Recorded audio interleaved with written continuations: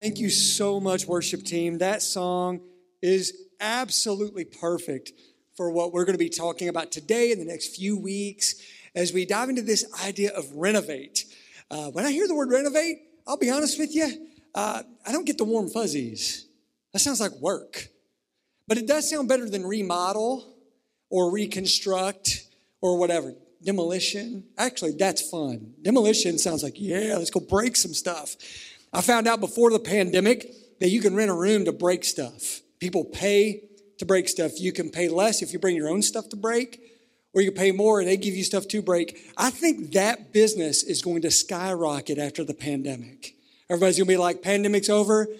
I need to let out some energy with some friends. We're going to break some stuff. We're going to demolition. So if you have a renovation project, maybe you could charge people to come help you start your renovation. I'm just here for the ideas, guys. I'm just here to help you get some good business ideas, all right? All right, I'm being silly, I know, but we are going to talk about this. I'm really excited about it. That song we just sang is just so perfect because I think that we are building our lives. Don't you? Sometimes very intentionally, maybe sometimes unintentionally. I find that in my life, I'm less intentional than I think I am. I'm sometimes more going with the flow than I am being intentional. But then there's other parts of my life that I really try to plan out. I really try to map out. I don't know about you, but I think I realize I have a lot of wish lists, more than I realize. I definitely keep one on my Amazon account. And I've learned that when I keep a wish list on my account, that my wife peeks in and sometimes buys that for me. So I'm going to start keeping that full of stuff, so I can get some things that are on my wish list. But I think, too, like Sherry and I will be just talking, and she'll say, oh, look, isn't this cool? Wouldn't it be great if we could do this in our house? And it's like maybe it's a new flooring, maybe it's a new paint color, maybe it's a complete remodel. And we kind of look at those things, oh, it'd be cool if one day we did this. Y'all have that too? One day I'd like to be able to do that in your home or in your room or whatever. Now, I think also we do this with our lives.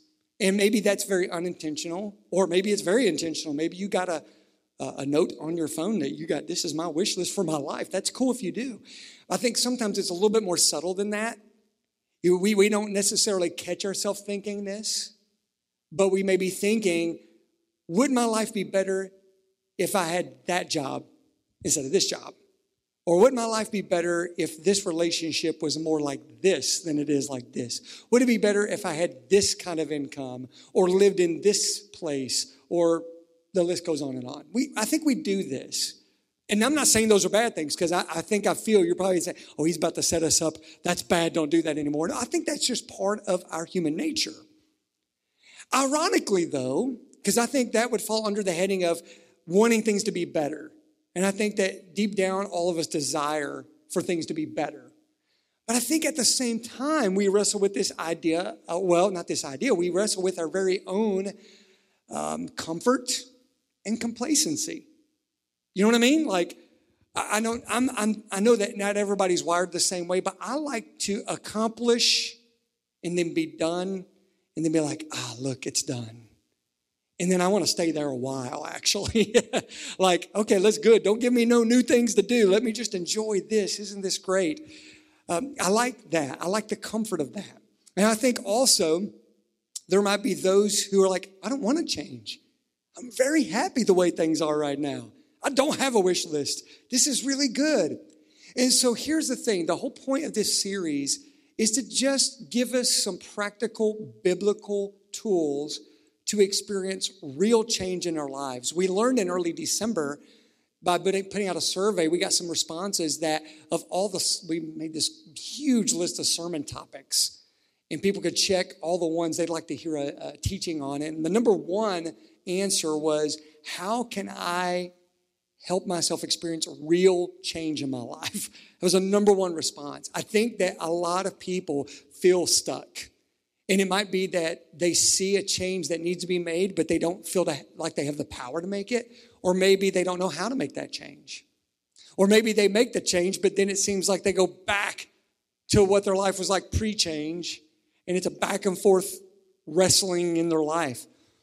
I think also, though, if you're like, that's not me, I don't feel that right now, this might be important for you to hear also, because what if you're settling for a place that God doesn't want you to stay? What if he's got more for you than what you've ever imagined? So I think this is going to be really important for us to lean into this together. We're going to look in Ephesians 2 together today, just the first 10 verses of that chapter. We're going to kind of carve it up a little bit and look at some really cool things in this passage. And what we're going to eventually get to at the end of our time in God's Word together is we're going to eventually get to what I believe is the first most crucial step to experiencing real change in your life. So if you're watching and listening, if you're here today and you've been craving change, this is the most important thing to wrap your mind around first before you lean into those changes. If you're watching and listening online, or you're here today and you've I don't want anything to change about my life, this is the most important thing you need to hear to ensure that you're not settling into some kind of place of complacency. You know what I mean? So let's dive in together. Starting in verse 1 of Ephesians 2, it says, "And you were dead in the trespasses and sins in which you once walked, following the course of this world, following the prince of the power of the air, the spirit that is now at work in the sons of disobedience, among whom we all once lived in the passions of our flesh, carrying out the desires of the body and the mind, and were by nature children of wrath like the rest of mankind. But God, being rich in mercy, because of the great love with which he loved us, even when we were dead in our trespasses, made us alive together with Christ. By grace you have been saved, and raised us up with him, and seated us with him in the heavenly places in Christ Jesus, so that in the coming ages he might show the immeasurable riches of his grace and kindness toward us in Christ Jesus. For by grace you have been saved through faith, and this is not your own doing. It is the gift of God, not a result of works, so that no one may boast. For we are his workmanship, created in Christ Jesus for good works, which God prepared beforehand that we should walk in them." So when I go back to verse 1, it starts off with, "You were dead." Isn't that great to know? And if you read that whole passage, it describes every single person that's ever walked this planet. We were all spiritually dead. If you've placed your faith in Jesus Christ, that's no longer you now. But before that, like every other human being that has ever lived on this earth, you were dead, spiritually dead, tainted by sin in our hearts and in our souls. Succumbing to our own fleshly desires. It even goes into a little scary description of, the one who really kind of wreaks havoc in this world, the enemy, the devil, called him the spirit of the power of the air. That's a creepy phrase for the devil, right? We were all there. You were dead. And then in verse 4, two of the most important words you'll ever find in the entire Bible are, "but God." You were dead, but God. And that reminds us that real change begins with God. I know, duh, right? I think you probably know this already, or have heard this already, or can at least embrace this or accept this. But don't let this just be, "Oh yeah, whatever, move on, give me something else." No, let's park here for a moment and realize that if you aren't starting here, if you're not embracing that, if you want to experience real change in your life, you've got to go to God first. How many times do we actually not do that? I'll confess, me, way too often. When I want something to be better, I almost try everything else before finally coming to God. When I'm at my wit's end, I've tried everything else. How about you guys? You with me on that? So what if we started here, understanding that if we want to experience real change in our lives, we must go to the God who can raise the dead, who can make the dead alive again. That's where we need to start. And then in verse 5, it tells us, after "but God," we were dead, but God. In verse 5, it says, "He made us alive together with Christ." Awesome news. This is a great description of that salvation moment. When you step into faith in Christ Jesus. Romans 10:13 says, for everyone who calls on the name of the Lord will be saved. It's that moment where you recognize that all that God has done, this gospel, this good news of Jesus dying on the cross and stepping out of the grave, that he did that personally for you. When you believe that, you call upon his name and say, all right, I believe that. Well, God, please save me, forgive me of my sins. He makes us alive together with Christ in that moment. But then it goes on to use this phrase in verse 7. And it really jumps out to me because it sounds pretty epic. So that in the coming ages. And it reminds me that you weren't made alive in Christ just to sit on that summit and say, I'm alive in Christ. Awesome. Now what? There is so much more. And in the coming ages, I don't know about you, but I don't translate that to mean so that God can do something in my life that makes an impact on July 25th. I think it gives bigger than that. The coming ages, that's like on and on and on and on into eternity. And that's why it's important for us to understand that real change requires an eternal perspective. This is huge because I believe if I were to make a list of all the changes I work on a regular basis, and I were to scratch off the ones that only have a temporary result that aren't going to matter in eternity, I bet I would scratch off most of them. How about you? That's why I've given up on, working on my looks. Because, this isn't going to last forever. This is going to go away. So I just thought, let me just chill out on that, because there ain't a lot to work with anyway there, all right? But anyway, but think about it. All the things we put energy and effort into that we work so hard on, and I'm not saying that if that's the case, if it's temporary, you should never work on those. No, I'm not saying that. But what I'm saying is think about that, though, and prioritize that and put that in perspective a little bit. If most of our energy is working on something that is pretty temporary, it may not have such an eternal ramification. What if we're missing something there? What if there's something more that God wants to do that we've been missing, that we've not been focused as much on? I believe that's the truth for all of us to some extent, that we need God's help to get a more eternal perspective. A lot of what stresses us and worries us, brings us down, changes our moods, throws us off, really don't matter in the eternal scheme of things. And once we start to believe that, I believe that alone can start changing our viewpoint on our lives. Now, moving on in verse 8, this is my favorite part of the passage, and it might be the whole point of this entire chapter in the book of the Bible here in Ephesians 2. It says in verse 8, and this is not your own doing. I believe this is the main point that God is trying to give to us through the Apostle Paul's letter to the believers here in the city of Ephesus, that I want you to know and understand that you didn't do this. You did not accomplish your salvation. And everything else that is being accomplished is God accomplishing it in you. I like to say it like this. When you got saved, God got started. He accomplished that even. For me, because the reason I know this to be true personally, my experience, is that I heard the gospel so many times for years before finally believing in Jesus Christ. What made the difference? I probably cannot even wrap my mind around what made the difference. But what I do know that is different is that I had this awakened moment that I could not explain. It was like when I heard the gospel and accepted it and prayed and asked Jesus to save me, that time, it was like God was telling me that, not just someone else speaking it. My soul awakened to the gospel. And the only way I could have rejected it is by rejecting him. And that was different.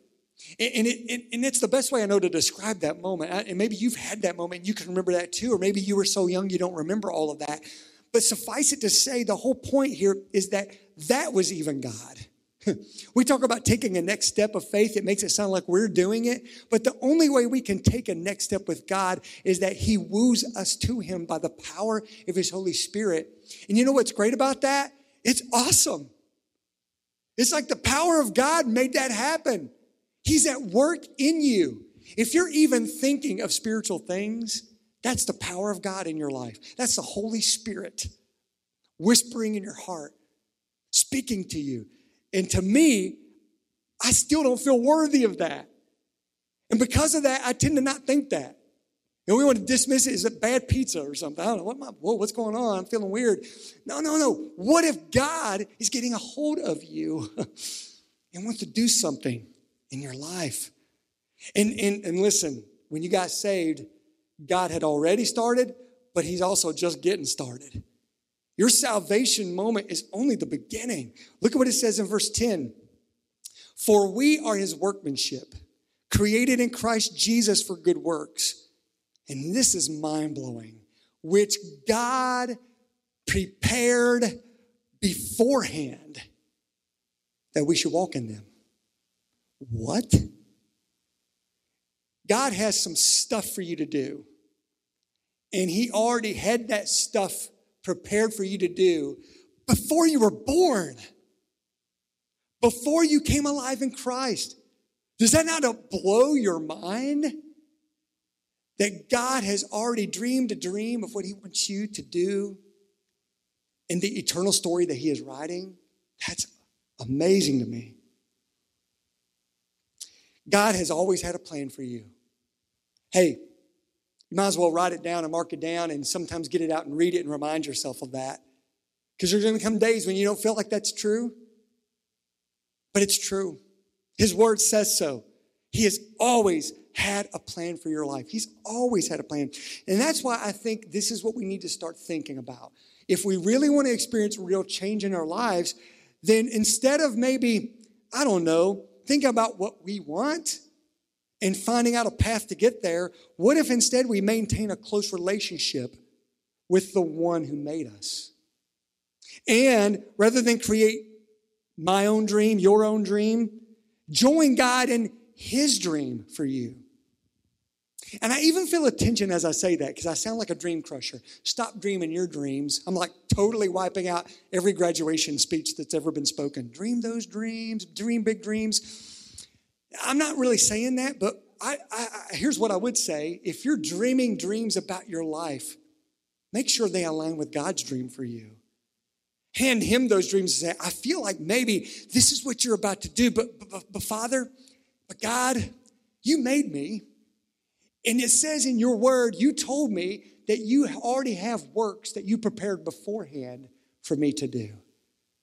So if the dream that I'm dreaming is not your dream, then I don't want any part of it. How about praying that? That's a different mindset, isn't it? That's a totally different mindset to do that. Galatians 2:20 says, this is Paul, he wrote this to the Christians in Galatia. I have been crucified with Christ. It is no longer I who live, but Christ who lives in me. And the life I now live in the flesh, I live by faith in the Son of God, who loved me and gave himself for me. That's a different way to live. And friends, I don't know about you, but I don't think that I can quote that verse and say that that's 100% true of me. I'm on a journey to get there. But have I crucified every part of my life so that it is completely in surrender to God?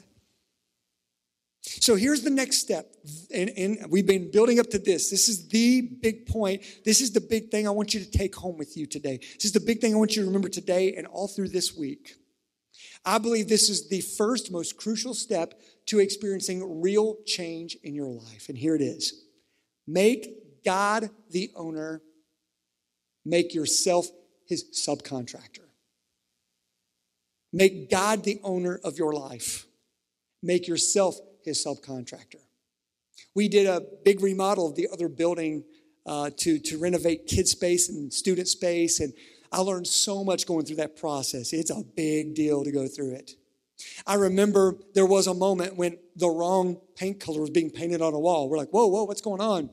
Turns out we had signed off on this big book that said everything about the space. I mean, it had like this wall and its exact measurements, and it had a number that matched the exact color that goes on that wall. You know whose fault it was? Wasn't that painter's fault. He was a sub. I'm just doing my job. Says to do this, I did that. It goes all the way back to the beginning of the process where we were dreaming our dreams, just sitting in a room with a couple of architects saying, how can we make this space safe and effective for kids, safe and effective for students, to really reach Northern Kentucky with the gospel of Jesus Christ? And eventually it resulted in these plans that came down to a list of every single wall, every single floor, every single ceiling, every single wire. It's the craziest thing I've ever seen. That's the relationship. We were the owners, and we had said, this is what we want. Well, we changed our mind. We decided we want a different color. But here's the thing. We live our lives, most of us, the other way around when it comes to our faith journey. We are the owner. And then we talk to God and say, here's what I want you to do. I want you to color that wall this color. No, wait, I changed my mind. I want you to change it this color. And you know what? I want you to demolish this and build this. And then we long for God to accomplish our dream for our lives. And when it doesn't kind of happen the way we want it to happen, we wonder where God is. We wonder why he doesn't hear our prayers. What if the issue isn't that he is not there and he doesn't hear our prayers? What if the issue is we started in the wrong place completely? We need to go all the way back to the starting point and say, okay, God, you're the owner and I'm your sub. You tell me where you want me to go. What if we were to begin to pray this prayer daily to God? God, I'm yours. This day is yours. I will go wherever you want me to go. I will do whatever you want me to do. I will say whatever you want me to say. The great D.L. Moody has this famous quote. He was an amazing evangelist back in the late 19th century, known for his great work in Chicago. And he said this, the world has yet to see what God can do with a man fully consecrated to him. By God's help, I aim to be that man. And I believe he's right. Probably on our best day of submitting and surrendering to God, we may not be 100% fully emptied of ourselves, crucified to ourselves, but we can work towards that with his help. And that's what I'm asking you to do today, is to make a decision today that says, okay, starting today, I want God to be the owner of my life. I will now declare him the owner, and I'll be the subcontractor. I will do whatever he wants me to do. I will go wherever he wants me to go. This requires faith. This requires relinquishing control. Things we're not good at sometimes, but with God's help, you can do this, and it will change everything about your life. Even if you thought you were in the best place you could be, what if God has more for you? And if you're in a bad place right now and you've not been able to figure out a way to a different, better place, this is, I'm telling you, the way. Make God the owner. So here's what I want to invite you to do today. I want to invite you to just talk to God. And it's up to you to call him what you want to call him. Are you going to call him your owner today? It's up to you. This is between you and the Lord. If you've never done that, if you've never submitted to his ownership in your life, this is your chance. And if there's something going on in your spirit right now that says, man, I need to do this, the enemy would not get you to think that way. That's the Holy Spirit saying, it's time. It's time for you to experience the great eternal works that I prepared for you beforehand to do. And it starts now. January 24th, 2021 could be the beginning of a brand new journey where God is in control and he dreams the dream that he has already had for your life, and you get to live it. So everybody bow your head. If you're watching, listening at home, and you're hearing this, pause what you're doing, stop what you're doing, bow your head too. What are you going to call God today? What are you going to call him? What role does he play in your life? Is he your subcontractor or is he your owner?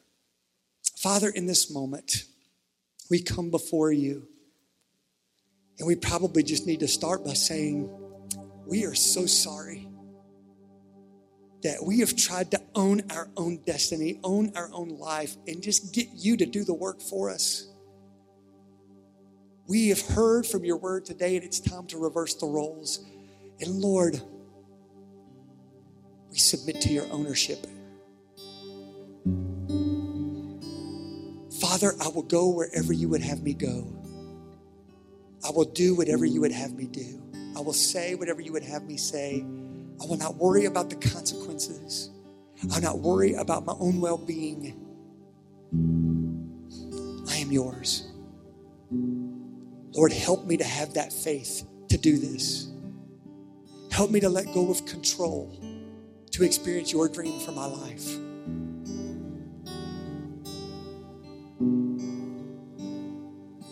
We pray it in Jesus' name. Amen. On the screen, there's a number. All you have to do to let us know if you took some kind of step of faith today is to text next step to 77411. Why is this important? You know what I've learned? When I do something big and different in my life and keep it to myself, it'd be easy to walk away from it. Maybe that was just an emotional moment. But if I tell someone, God's doing something in my life, and I think that this is what he's about to do, then I got someone to pray for me. I got someone to encourage me. I got someone to help me be accountable to that. And maybe I'll actually stick to the journey. So let someone know. Let someone know that you're with today if you want to. But let us know too, so we can be praying for you, all right? So before you get in that car, before you click off of this, text next step to 77411 so we can encourage you and pray for you, all right? Thank you for joining us in worship today. Y'all be safe out there. Stay warm. God bless you, and we'll see you next time.